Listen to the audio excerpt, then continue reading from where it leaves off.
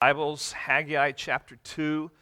This is our last passage in the book of Haggai, and Tracy is going to come and she's going to read the scripture for us. Let's stand together as we read God's word. Haggai chapter 2, beginning at verse 20. The word of the Lord came a second time to Haggai on the 24th day of the month. Speak to Zerubbabel, governor of Judah, saying, I am about to shake the heavens and the earth, and to overthrow the throne of kingdoms. I am about to destroy the strength of the kingdoms of the nations, and overthrow the chariots and their riders. And the horses and their riders shall go down, every one by the sword of his brothers. On that day, declares the Lord of hosts, I will take you, O Zerubbabel, my servant, the son of Shealtiel, declares the Lord, and make you like a signet ring, for I have chosen you, declares the Lord of hosts.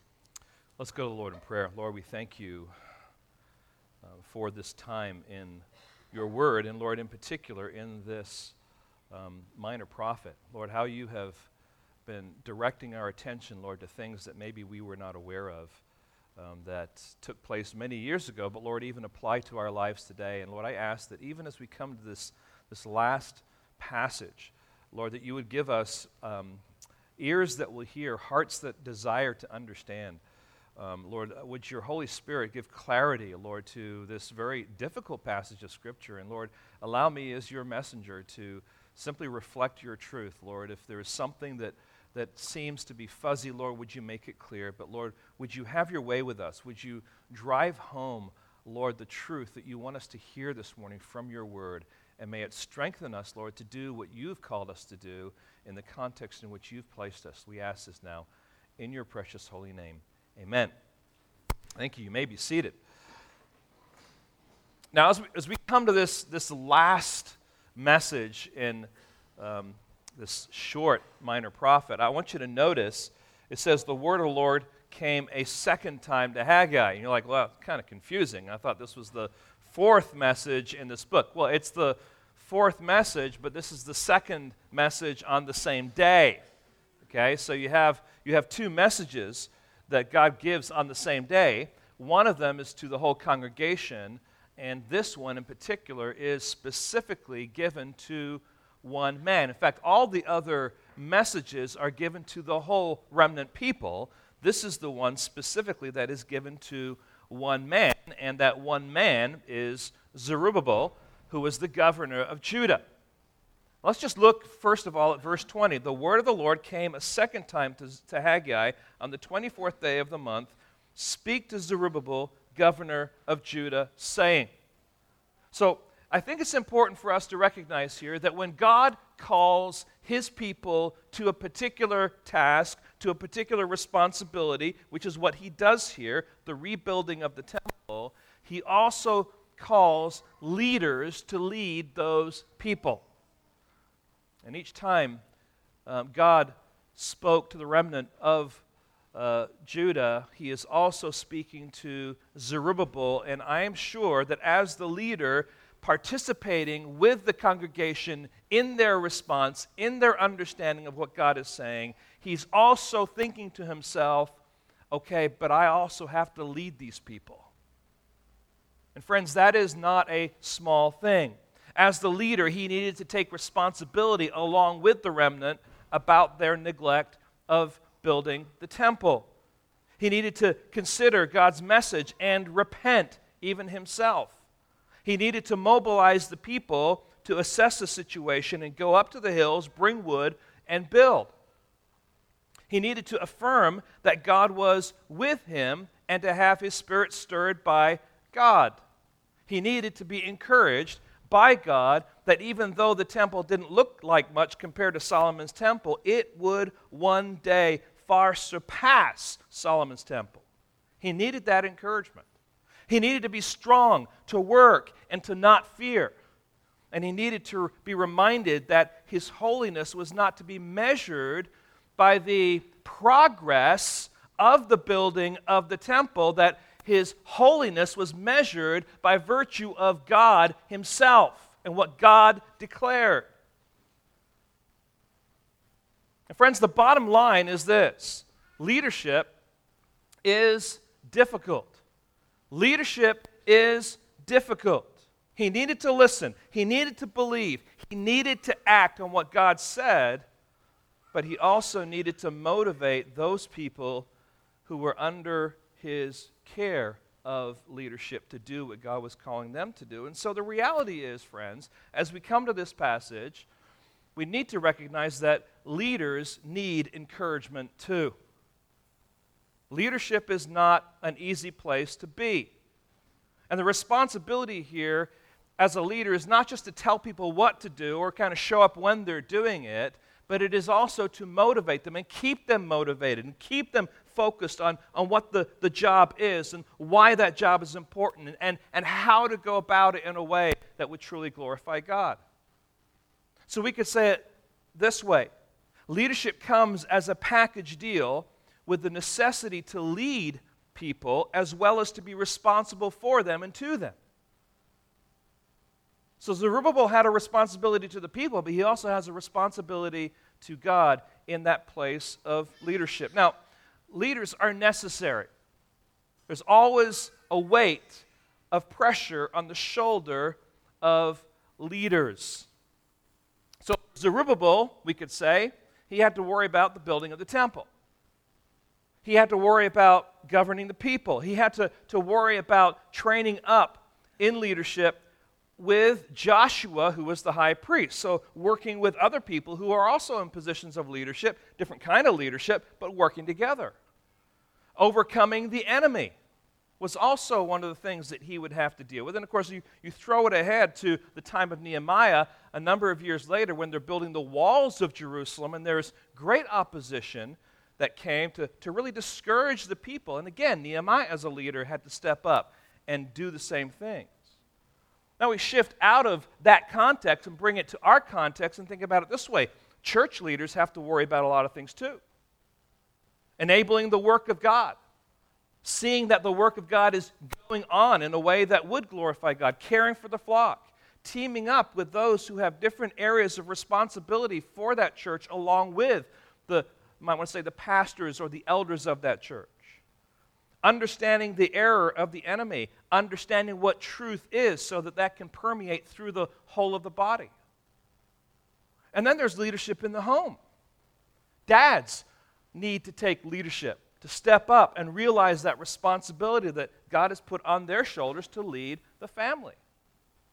And not only that, dads also need to join arms with their wives to carry out the responsibility of caring for their children and nurturing them in the fear and admonition of the Lord. And so also being mindful of the various inroads that Satan has to get to that family. And I tell you, it's a daunting thing, isn't it? It's not an easy thing to lead a church because there's all sorts of stuff out there and there's all sorts of stuff going on inside. It's not easy to lead a family because the challenge is great. The context is difficult.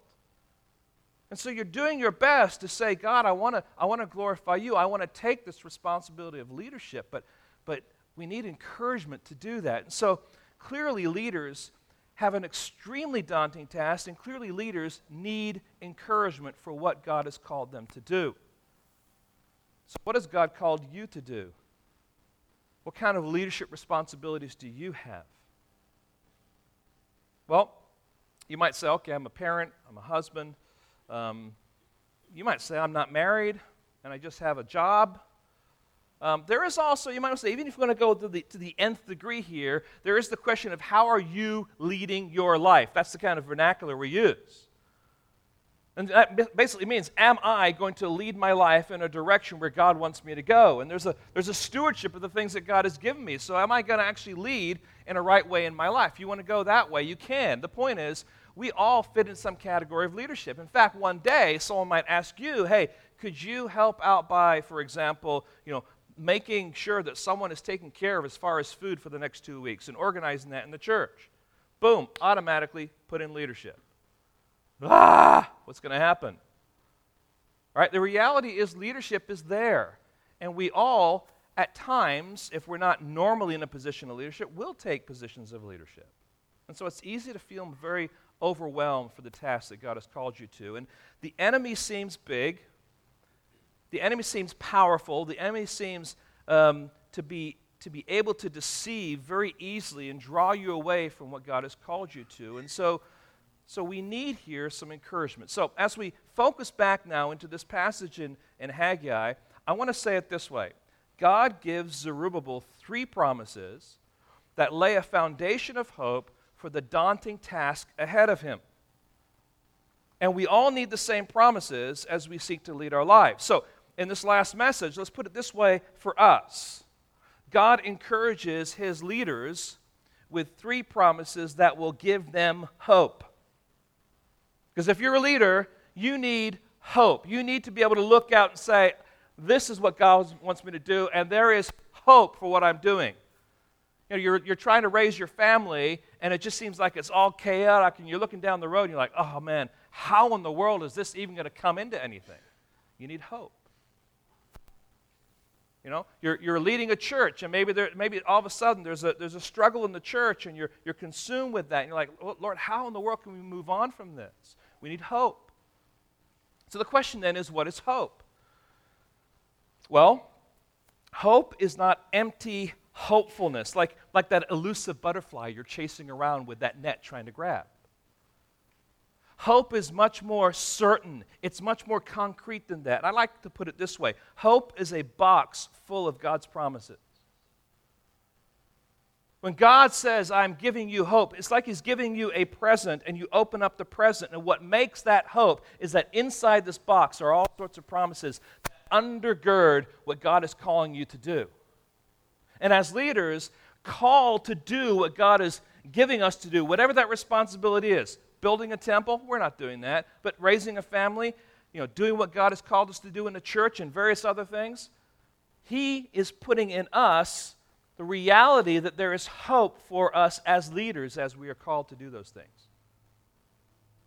And so there's going to be 3 promises that flow out of this text. Now let me just be honest with you. This is not an easy passage of Scripture. When you get to prophetical books, a lot of times it's confusing. A lot of times you're like, what in the world is really going on here? And so as we go through here, you might have that kind of weird epiphany like, huh? You'll be in good company. I did that a lot of times this week, okay? And hopefully I've got some clarity in that. But let's do our best to allow God's Word here to fashion and shape the responsibilities he's called us to by first looking at how he encourages Zerubbabel with the responsibility he's been given as a leader, and then try and transition that over to the things that he's called us to do. So first of all, I want you to notice God's promise concerning the nations. God's promise concerning the nations. And this is the bulk of our text. This is verses 21 through 22. Speak to Zerubbabel, governor of Judah, saying, I'm about to shake the heavens and the earth, and to overthrow the thrones of kingdoms. I'm about to destroy the strength of the kingdoms of the nations, and overthrow the chariots and their riders, and the horses and their riders shall go down, every one by the sword of his brother. Now I want you to notice, first of all, what I'm calling a divine shaking. Okay? A divine shaking. This is not a dance going on in heaven. Okay? This is an expression that God is using to say, I am going to create upheaval in the political, economic, social foundations of this earth. I am going to infiltrate these nations that are opposed to me, and I am going to shake them silly. He divinely is going to do that. And he's going to use all of his creation, the heavens and the earth, to do that. And this is an apocalyptic language, so it's looking ahead, way down the road. And so Zerubbabel is not expecting something immediately to happen, but he's recognizing this is down the road. Here is kind of a big picture promise, a big picture reality. I am going to shake the nations. Well, notice what else. I'm calling this divine destruction. And I'm going to shake the nations. What's going to happen as a result of that? The divine shaking will result in the destruction and overthrow of the strength of those kingdoms. And the idea there is the military power of those kingdoms.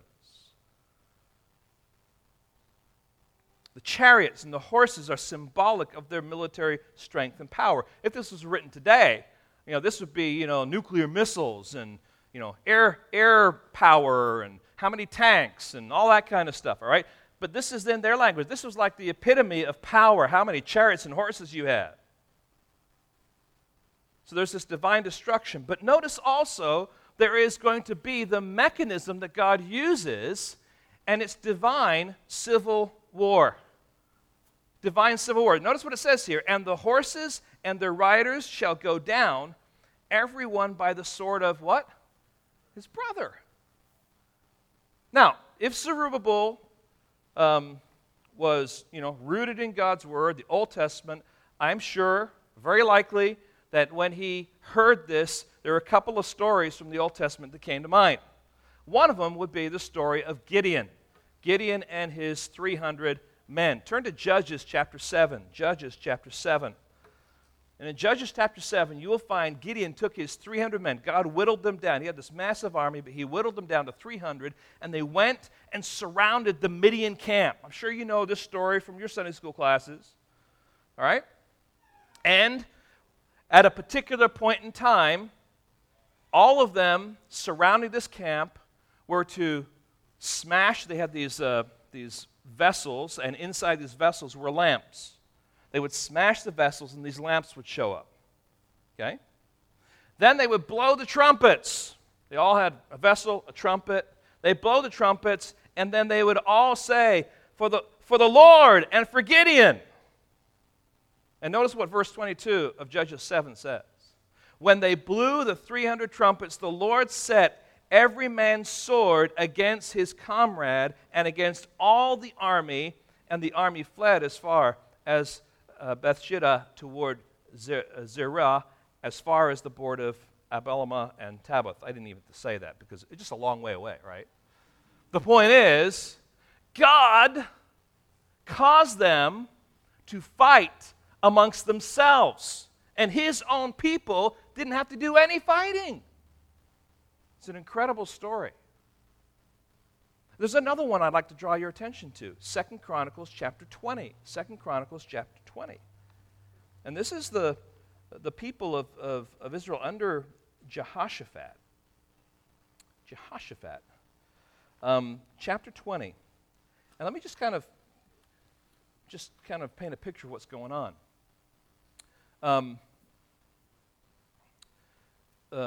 God's people were now under threat from three armies. The first army was Ammon, the second one is Moab, and then there was Mount Seir. And they far outnumbered God's people. And so there was a sense in which God's people recognized that they were doomed. They did not have any ability to take on this army and to win. And actually, you'll find that in this passage, there was this great revival that takes place among the people. That the presence of these armies caused a stirring in the heart of the people, that they came and they began to repent and they restored their relationship with God. And they started to walk now. They started to walk toward where these armies were, and it was up the hill.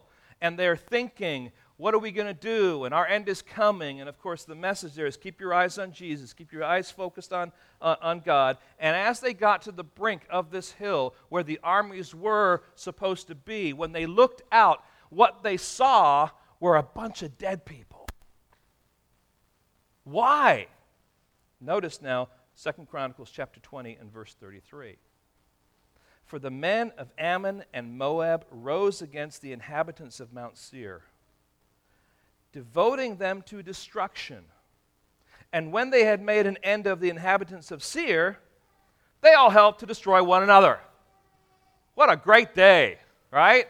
Let's join together in Moab and Ammon. Let's take on Mount Seir. Let's destroy them. Let's just kind of wipe them off the planet. Yeah, and when we're done with that, let's just kill each other. I mean, that is God at work, protecting his people in their hour of need. What seemed impossible, what seemed daunting, God was able to overcome. And so when he talks about, and the horses and their riders shall go down, every one by the sword of his brother, it's a reminder of what God has already done, but it's also a reminder of what God is yet to do down the road. And it is a means by which God is establishing in Zerubbabel this wonderful promise about his sovereignty. And here's one of the points here, and we can say it this way. In the end, evil will not prevail. Those who are opposed to God will not prevail. Now, although it's true, Psalm 20, verse 7 says, some trust in chariots and some in horses, but we trust in the name of the Lord our God. And so the point then is that the God of Judah is the Lord of the whole earth. He will not allow evil to prevail. So we need to be reminded that he is totally and completely sovereign over the nations. Totally and completely sovereign over the nations. We also need to be reminded that he will even use other nations to destroy each other. Now we see this theme in other portions of Scripture. Why don't you turn to Isaiah chapter 40. Isaiah chapter 40. And as you're turning there, I just want you to think about what we've read in Haggai, because God says, I'm about to do something. I'm about to shake the heavens, and then I'm going to destroy, and I'm going to overcome, and I'm going to bring down. But the point is, and sometimes we don't get this, but he says, I am about to do this, all right? The emphasis is on I will do these things. And we find that in Isaiah chapter 40. Let's begin at verse 17. Verse 15. Look at God's sovereign power over the nations. Look at how they compare to him. Isaiah chapter 40, verse 15. Behold, the nations are like a drop from a bucket, and are counted as the dust on the scales. Behold, he takes up the coastlands like fine dust. Lebanon would not suffice for fuel, nor are its beasts enough for a burnt offering. All the nations are as what? Nothing before him. They are accounted by him as less than nothing and emptiness. They're less than nothing. In a similar way, God is saying to Zerubbabel here, listen, you have seen the might of Babylon. You have heard about the power of Assyria, and you are now under the dominion of Persia. Isn't it interesting? In the course of 60 to 70 years, there have been these huge empires that have turned over during this time. But I want you to know, God says, that I am the God of the universe. These nations around you are like a drop of water in a bucket to me. They are the dust of the scales, and I will shake the heavens and the earth, and the mighty kingdoms of the earth with all their thinking power, all the things that they think will be able to stand against me will be totally undone. They'll be totally destroyed. They'll be totally brought down. Why? Because I am sovereign over the nations. Now go to verse 23. Talking about God who brings princes to nothing and makes the rulers of the earth as emptiness. Scarcely are they planted. Scarcely are they sown. Scarcely has their stem taken root in the earth when he blows on them, and they wither, and the tempest carries off like stubble. To whom then will you compare me, that I should be like him, says the Holy One? What Zerubbabel, the leader of this motley remnant in Judah, such meager, small gathering of people with seeming incredibly puny task before them in light of this incredible empires that they're in right now, what he needed was a healthy reminder that God is sovereign over the nations. There is no nation that is acting and moving and doing what they're doing except that God is allowing it and that they are part of his plan to accomplish his purposes. As Daniel 4:17 tells us that God desires that the living may know that the Most High rules the kingdom of men and gives it to whom he will and sets over it the lowliest of men. It's all God's doing. It's all in his hand. It's all part of his ongoing plan. So Scripture is screaming at us, it is God who controls the nations. And friends, it's not just a promise for the people back in Zerubbabel's day. It's a promise for us also. There is a big picture promise here that we can bring into our responsibilities, into the things that we are facing. But let's just pause for a moment. Let's look over the 20th century and a little bit of the 21st century and just think about how man has set himself up and how he thinks that he has this wonderful empire in the making. Well, the first one is pretty obvious. In Germany in 1943, a man by the name of Adolf Hitler convinced the population of that country, and here's what he said: the German form of life is definitely determined for the next 1,000 years. And with that statement, he formed what he considered to be the 1,000-year Reich, the Third Reich, the Third Reign. Now, as awful and as impactful as Hitler was to devastate Europe, his reign lasted 12 years. Now, friends, 12 years is a blip compared to what God has in store. The things that Hitler did under his care were awful. They were terrible. But his reign lasted 12 years. After that Second World War, of course, the Soviet Union, they entrenched themselves behind what we know as the Iron Curtain, and much of Europe was behind that curtain. For about 44 years or so, that Iron Curtain was there, but the Berlin Wall came down in 1989. And that slowly resulted in governments seceding power and just walking out and allowing those countries to be remade, so to speak. Now, I realize there was a lot of turmoil even in those transitions, but the point is, communism is the way that life is going to go on. This is going to be here to stay. 44 years? Now, I realize it's still in places around the world. But in light of God's plan, it's nothing. It's small. It's powerful right now. But it is small compared to what God has in his plan, in his time frame. In the Middle East over the past 30 or so years, there's been tons of turmoil, hasn't there? The Shah of Iran was overthrown and replaced by the Ayatollah. Some of you remember that.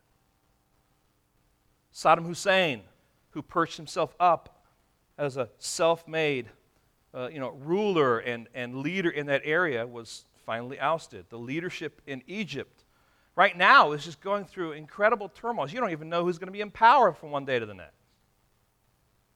And then you have, Syria and all the stuff that's going on there. And then just recently, just the stuff that's happening in Kenya. And then we haven't heard too much about it recently, but the ongoing conflict in Chechnya. There's stuff going around all around this world.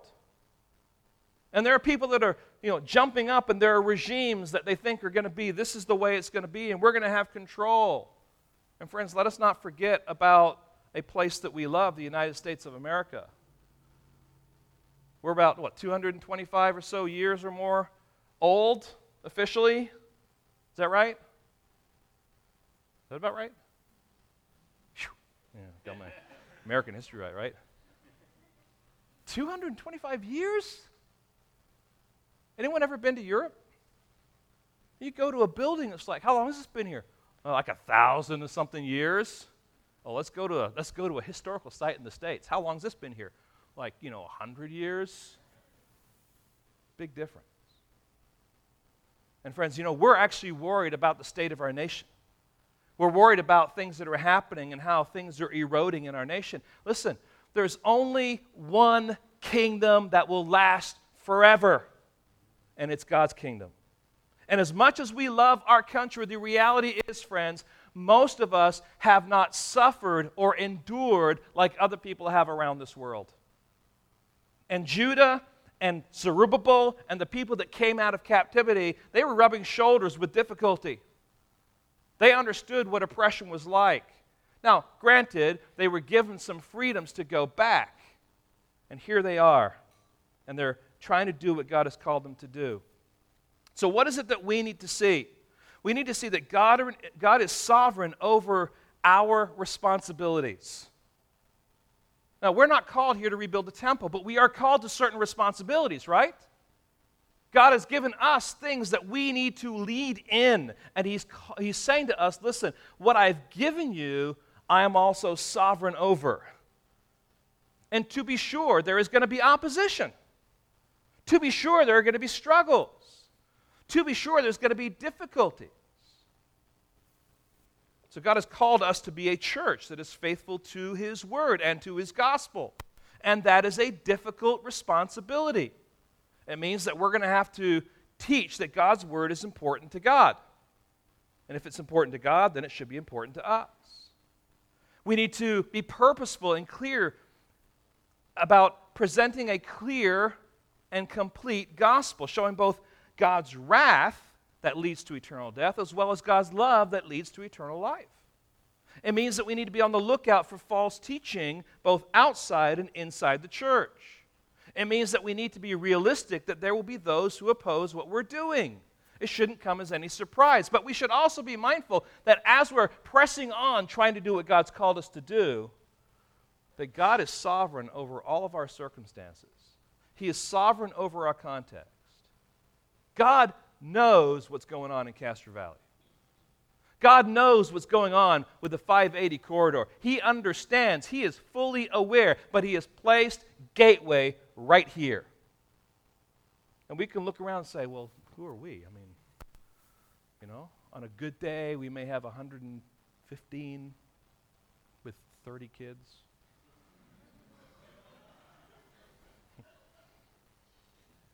How in the world are we going to have any impact for the kingdom of God? We're so small. And you look around, there's all sorts of different churches around. I do not mean to say anything bad about them, but we just kind of look and say, you would expect the big churches to be the way that God is going to work. But listen, if God has called us to be a church, we are His church. And if we are His church, then He is going to work through His church. And so we must believe that that's true. And in believing that's true, we must also recognize that any opposition that we have, it's just there because it's all part of God's plan. Babylon was there. Was that part of God's plan? The Assyrians were there. Was that part of God's plan? Right? Persians were there. Was that part of God's plan? Absolutely. All of these empires are part of God's plan because He was working His will through their desires and their purposes to accomplish His will. And He gets the last laugh because He is sovereign over the nations. And friends, the same is true about our marriages. Making sure that our marriages are committed to looking like Christ and the church is a difficult, daunting responsibility. It means that we must not act and think like the world. It means that we need to be purposeful to understand and live out our husband and wife roles that are fleshed out by God's word and not feel weird or strange or ashamed, but believe that this is what God says. It means that even though our culture is soft on things like divorce, that we must not be. It means that although seeking to develop a marriage that honors God is a daunting task in a degenerating society, we can be encouraged that He is sovereign over that whole context so that what He has called you to, you can do. It's not a you can do, you can do. No, this is a because of God, you can do. The same is true about our families, raising our children. You drop your kids off at school. Whatever school you go to, you hope that the influence they're getting at that school is going to be a good influence. Just talking with someone about sports. Our kids playing sports. When you drop your kids off, to a sports team when they're having practice, depending on the context, what kind of influence is that child having? Now, we don't want to live in this really, really tight bubble that we're not able to even function in this world, but there's a reality that as parents, we want to be mindful about the influences that we are allowing into our children's lives. And that's a daunting thing. It seems like the current of culture is flowing so strongly in a direction that is opposed to God's purposes. So we have to be reminded that God, even of those situations, is completely in control. And so we can do what He's called us to do, and we need to trust Him in it. His sovereignty, however, is not a guarantee that there will be no conflicts, no opposition, and no struggles. But it means that we can rest in the fact that He is aware of all that is happening and that He is working through the times of blessing and suffering that we may go through. You know, it is good for us to be reminded of the old Southern gospel song. I've read the back of the book and we win. All right? That's Southern theology in pure form that says, you know what? God is sovereign over this world, over the nations, and you can trust Him. And it is a promise that undergirds your hope to live your life for His glory. That's the first promise. That's the promise concerning the nations. Secondly, God's promise concerning Zerubbabel specifically. Now we shift gears, verse 23. On that day, again, apocalyptic language, I might say prophetical language, looking ahead, looking beyond that particular moment. On that day declares the Lord of hosts, I will take you, O Zerubbabel, my servant, the son of Shealtiel, declares the Lord, and I will make you like a signet ring, for I have chosen you, declares the Lord of hosts. Now, what does all this mean? Now, just compare what we just read to the previous couple of verses.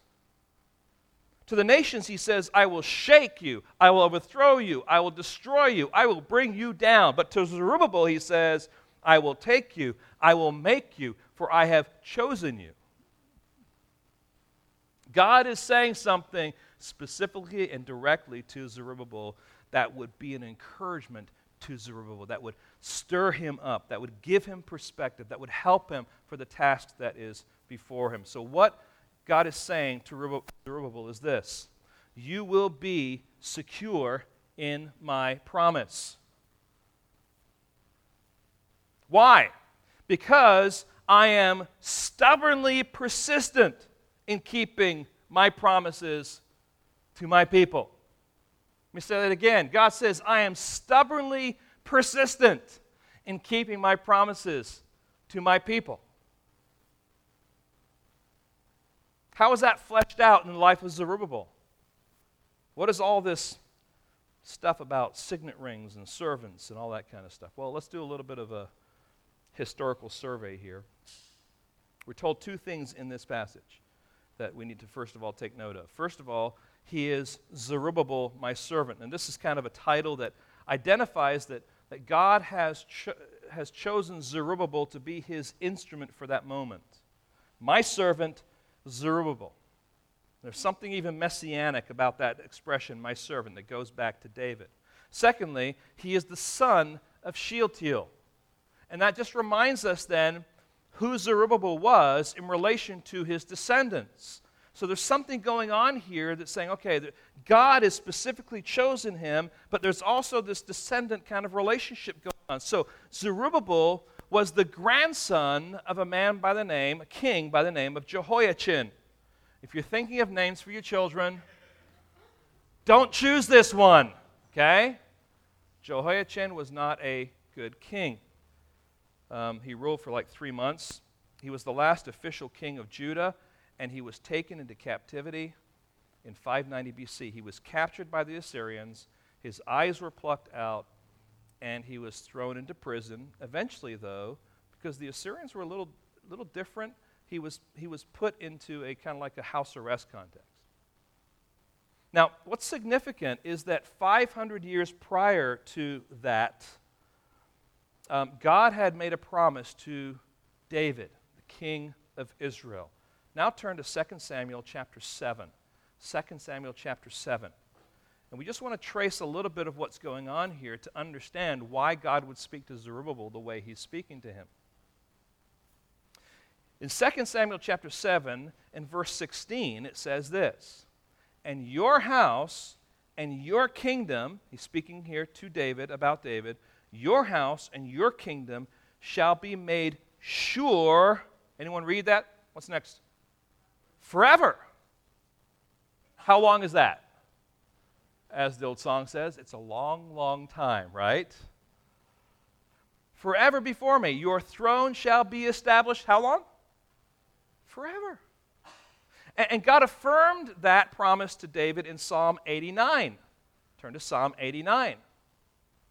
Look at verse 34 and following. Psalm 89.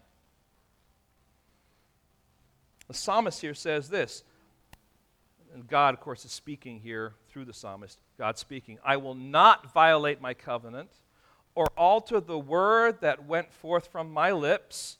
Once for all I have sworn by my holiness." It's a pretty strong way of saying something, right? "By my holiness, I'm saying this, I will not lie to David. His offering shall endure" for how long? Forever. "His throne as long as the sun before me.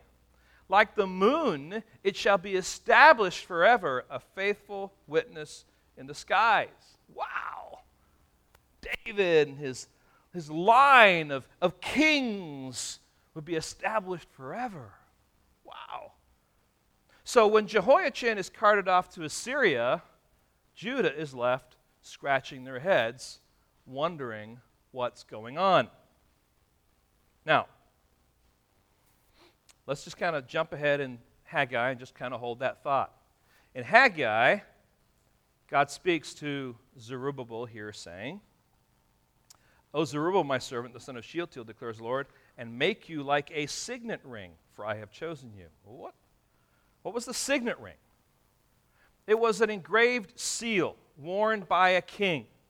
It was used to imprint in wax. Typically, when you had a letter, you would seal it with wax, and you would put your seal, your imprint. Now, that seal was very precious to you.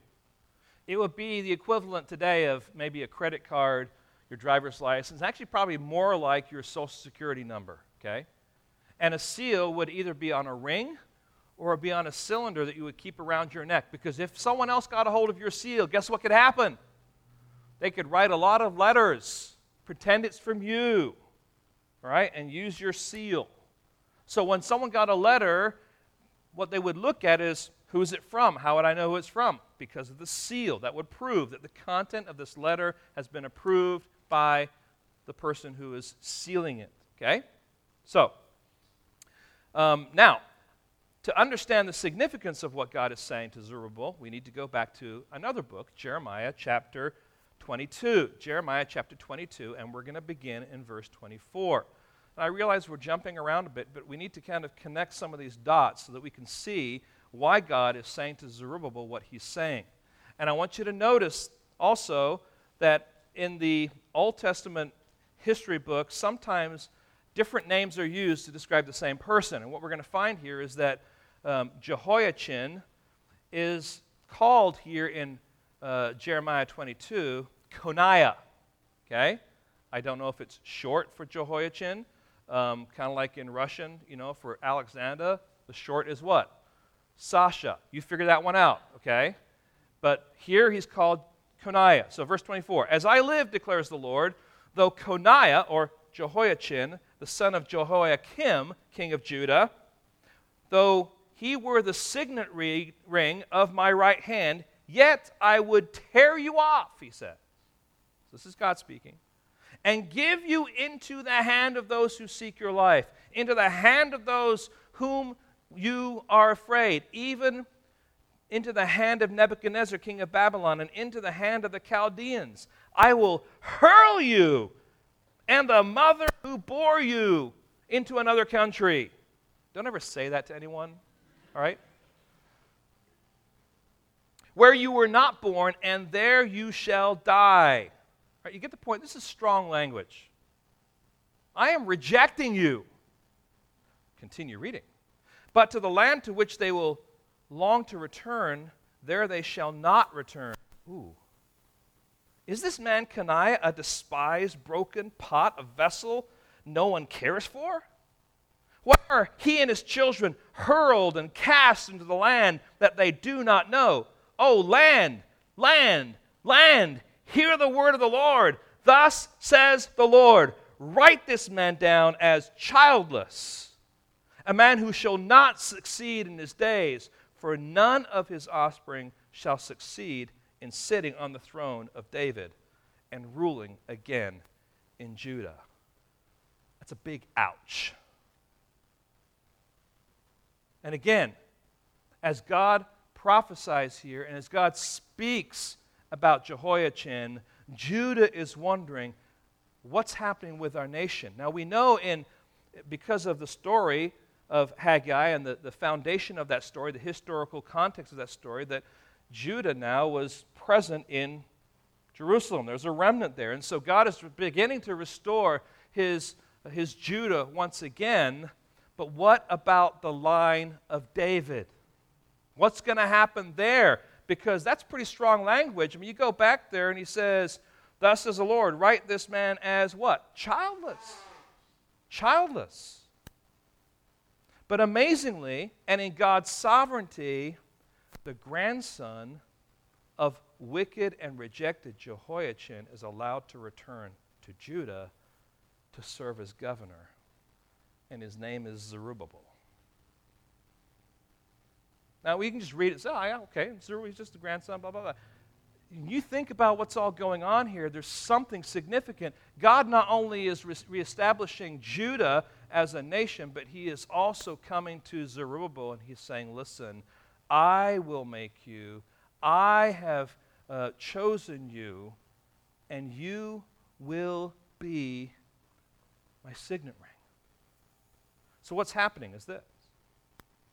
We see the stubbornness of God's promise. Even though it just seemed that God, by virtue of the disobedience of the king, would snuff out this line of David, God, through Zerubbabel, reestablishes that promise, revives that promise, restores that promise to its rightful place. And so here we see God's stubbornness in keeping his promises to his people, and in particular to the leader Zerubbabel, and it is also true of us. So this is what God is saying to us. I don't care how terrible, how abysmal, and how bleak your situation seems to be. I will do what I have said I will do. Now, it's not just hope is just a box full of God's promises. Oh, those are nice little promises. No. When God says, I promise something, what does that mean? It will happen. And that is true for Zerubbabel. That is also true for us. Just hear some of these passages that just speak about some of the promises, not all of them. All right, Philippians 1:6. I am sure of this, that he who began a good work in you will bring it to completion at the day of Jesus Christ. Paul is just standing firmly on a promise that he is sure of. Matthew 16:18, Jesus speaking, and I tell you, you are Peter, and on this rock I will build my church, and the gates of hell shall not prevail against it. Not might not, or I hope it doesn't. Will not. You can be sure that what God says is true. John 6:37, all that the Father gives me will come to me. Will, not might, will. And whoever comes to me, I will never cast out. That's promised language.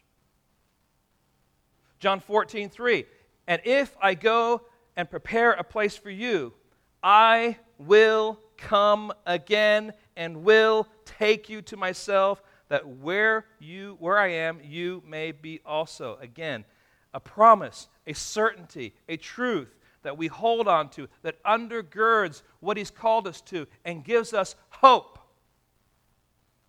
John 10:28-29. I give them eternal life, and they will never perish. Now, I know there are people that say silly things, but I do not understand how people can say as they come to this passage. Notice what it says, and no one will snatch them out of my hand. Yeah, but I can jump out of his hand. What? Are you not catching the language and the power and the certainty of what God says? And, well, God will never do, but I can jump out. No, you can't. Because God says you won't. And just to reinforce it, verse 29, my Father who has given them to me is greater than all, and no one is able to snatch them out of my Father's hand. Friends, we need to recognize, yes, that God is sovereign over our responsibility, but God is also stubborn in keeping his promises for his people.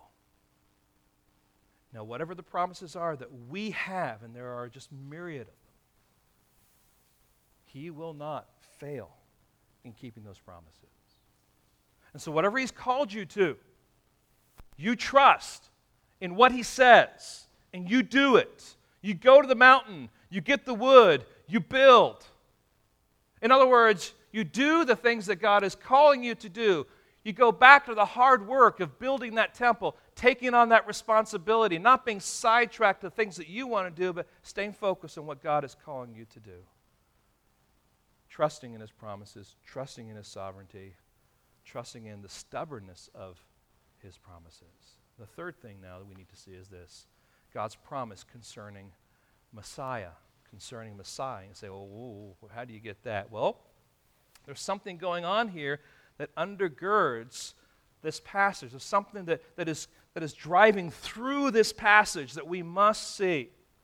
So what's amazing is that after the prophecy by God through Haggai concerning Zerubbabel is given, there is mostly silence. Zerubbabel, I'm going to make you my signet ring. Crickets. There's silence. You don't find really hardly anything more about Zerubbabel. A couple of references, but nothing. You'd think, all right, Zerubbabel is back there. He's taking the leadership, and the line of David is carrying on. There's no mention. It's like God gave this wonderful promise, and then the river of God's providence just dried up. For 60 years, the record of Scripture is silent. What happened to Zerubbabel? Did he give up on God? Did he wander away like his grandfather? What about the promise? I'd like to suggest to you that the river of God's providence did not dry up. It just moved underground. And I want you to think about that. Oftentimes, we only see what we can see. And sometimes we need to trust that what God says he is going to do, he is doing, even though we don't see it. When there is an appearance that his promises or his purposes or his plan is dried up, his river is still moving toward his goal. So we need to move outside of Haggai here and turn to Matthew's gospel, where the promise given to Zerubbabel is now realized in the first chapter of Matthew's gospel. God says to Zerubbabel, I will take you and make you and choose you. I will revive the promise to the lineage of David through you. And we see then in Matthew chapter 1, verse 12. And this is just a list of the genealogies, but just catch what's going on here. Verse 12. And after the deportation to Babylon, boom, Jeconiah was the father of Shealtiel. Shealtiel, the father of Zerubbabel. And Zerubbabel, the father of Abiud. And Abiud, the father of Eliakim. And Eliakim, the father of Azor. And Azor, the father of Zadok. And Zadok, the father of Achim. And Achim, the father of Eliud. And Eliud, the father of Eleazar. And Eleazar, the father of Matan. And Matan, the father of Jacob. And Jacob, the father of Joseph, the husband of Mary, of whom Jesus was born, who is called the Christ. The Messiah would come to us through the line and the legal line of David. It's interesting, you go to Luke, you get the different genealogies, and God orchestrates perfect harmony in the genealogy. So we have a legal line, and you have a actual, you might want to say, a physical line through through Mary. It's just absolutely incredible that God's promise about the Messiah coming through the lineage of David here is realized. And friends, there is no 21-gun salute. There's no fanfare. There's no razzmatazz, but Jesus shows up. Now, friends, God is often silent in carrying out his providence.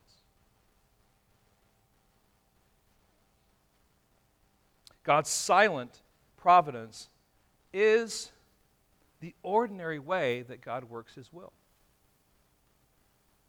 How do we do something here in the United States? Well, let's get a bunch of people together. Let's get a marketing strategy together. Let's get people mobilized so that people can see it, and there's some happening thing, and there's fireworks, and there's streamers, and there's noise, and there's a band, and people will know that we're here. That's not how God works. God works his providence silently. In other words, he works in ways that we in our natural humanity would not think about. His gospel goes forward into people's hearts, not necessarily in big, huge, demonstrative ways, but the seed gets in there because of a conversation, or maybe they heard something, maybe a friend shared some kind of a story and they're a believer. Just the ways that God works his will are not usually, typically, lots of noise and high recognition and lots of activity. And so, friends, God's ways are usually the way of silent providence. He goes about doing his will, accomplishing his will in obscurity. And so this should remind us that his ways are not our ways, right? It should also remind us that we need to trust in that, I might want to say, still small voice, and not to be impressed with all the fanfare. It should remind us that we need to be driven to lean on him rather than the perceived powerful movements of God that man is attempting to conjure up. God's promise to Zerubbabel is threefold. I'm sovereign over the nations, I'm stubborn in keeping my promises, and I'm silent in accomplishing my purposes. And God's promise to us through his word to Zerubbabel is this: when it seems like what I have called you to is daunting, trust my sovereign hand to guide you and carry you through. It doesn't mean there's not going to be trouble or opposition. But I am present, and I'm aware, and I am God. To trust that what I have promised, or what God has promised in life and in death, will be realized. Friends, we need that. Because, sometimes when we fall flat on our face with, that sin again, boy, Satan loves to come and say, see, I told you so. You're not the real deal. And we need to remind ourselves of God's promise to us and say, you know what, you can say all you want, Satan, but this is what God says. Then to trust that even though you may not see God's hand at work, that it is at work, and it will accomplish everything that he said that it would do. Now, I want to take the last few minutes here and just kind of draw our attention now to the whole book and just kind of put all these things in perspective, because I think Haggai has been a fantastic study for us as a church as well as for individuals in the church, but I think as a church there's some questions that we need to ask ourselves. I didn't anticipate this. Actually, when I jumped into Haggai, it's always the way it is. You don't always know exactly how God is going to take you and where he's going to take you, but I think there's some questions that we need to ask ourselves as Gateway Bible Church.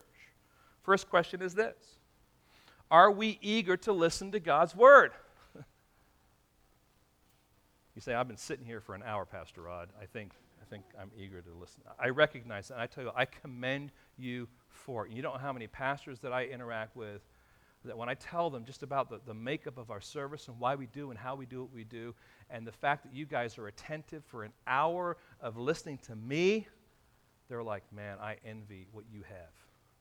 It is a testimony to your desire and your hunger for God's truth. But are we honestly considering our ways, taking close look at ourselves and asking some questions? Are we neglecting some area in our church, in our ministry, in what God has called us to? This is not a time to point your finger at someone else. It's time to point a finger at yourself and say, what is it that maybe I'm not listening to in God's Word? Are we eager to listen? Are we eager and hungry to hear what God has to say?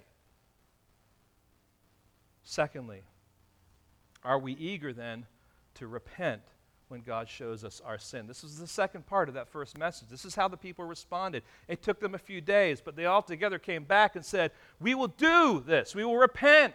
You are right. And friends, Gateway Bible Church needs to be a people that not only love God's Word, but people who are desiring and willing and eager to repent of their sin. When God reveals it, just to rejoice over the fact that He is good to reveal it, but He's also good to forgive it, and He's good to restore you, and He's good to shower more grace on you so that you can now deal with what you have before you. The third thing is this: are we suffering from comparison delusion? You come in on a Sunday morning and you're like, we had 2 guys leading worship this morning. I could be going to a church when they have, 10 to 15 people leading a band in worship. We say, wouldn't it be better? Friends, listen, I am committed to doing ministry with the people that God brings to this church. Our worship ministry is not to entertain, it's to glorify God. And God has blessed us with musicians, and He allows them to be used. And this is not a kind of a side little message on worship. The point is this: we must be careful that we're not comparing ourselves. No, we're not a huge church numerically. But I tell you what, as I've talked to pastors, there are people that envy what we have here, because we want to be committed to the gospel. We want to be committed to God's truth. We don't want to be arrogant about it. We don't want to be honest about it and say, but this is what God's called us to. This is what He's called the church to. We must be doing these things. And not worry about, well, how many people did you have on Sunday? You have a hard enough time dealing with the people we have on Sunday. Especially the kids. You know what? Rejoice over that. Rejoice over that. Let us not be deluded in our comparison to other ministries. Number 4, are we guilty, even in what God is doing through Gateway Bible Church, are we guilty of outward religion? I am a part of a church plant, because somehow church plants are really more spiritual. It's more spiritual to be a part of something that's fresh and new. You see how our thinking can adjust and change because we have a wrong idea of what God is doing. And we can just be a part of something for all the wrong reasons. And what started out maybe as a genuine love for God and a matter of responsibility and obedience to Him transitions into this form of outward religion that we have slipped into. Are we guilty of that? Next question, the last question.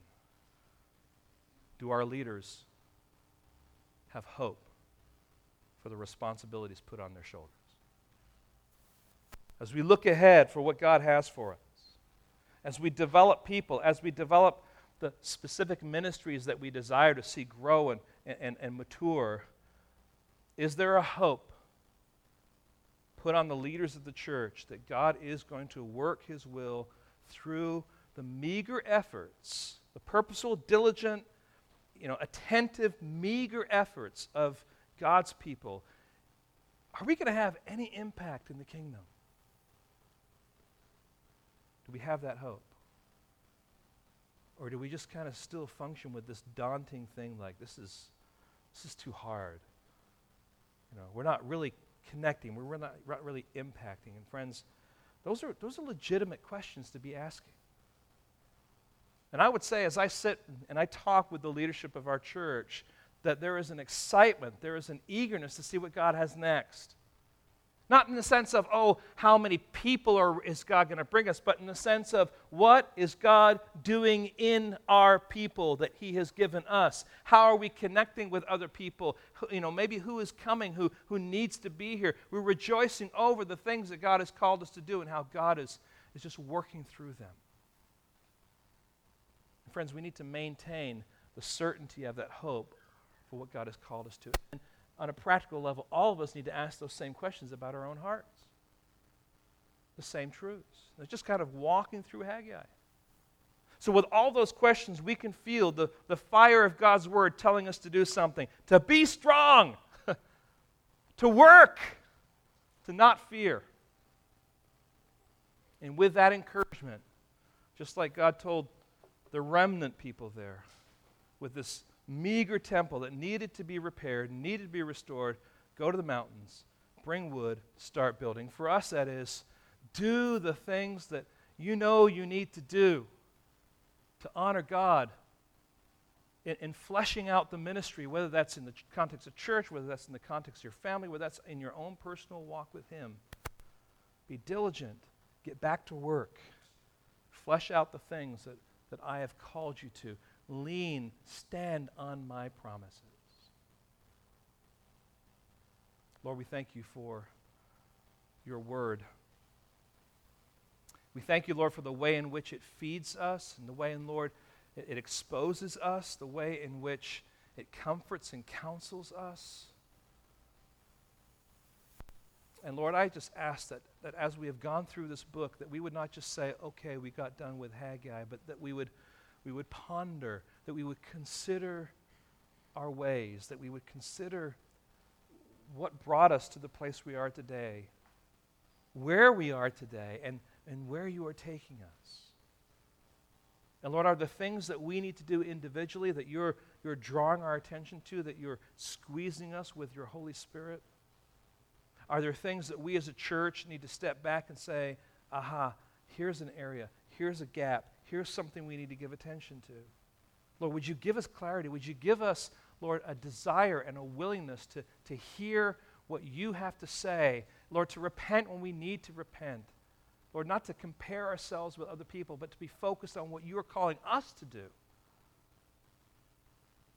And Lord, not to slip into some ritualistic kind of a relationship with you, but instead, Lord, to move ahead with the responsibility you've given us, with a certain hope that is resting and undergirded by the steadiness, Lord, of your promises. Lord, we need you. At the same time, Lord, we want to serve you. So help us, Lord, to be the kind of church you are calling us to be. We ask this in your name. Amen.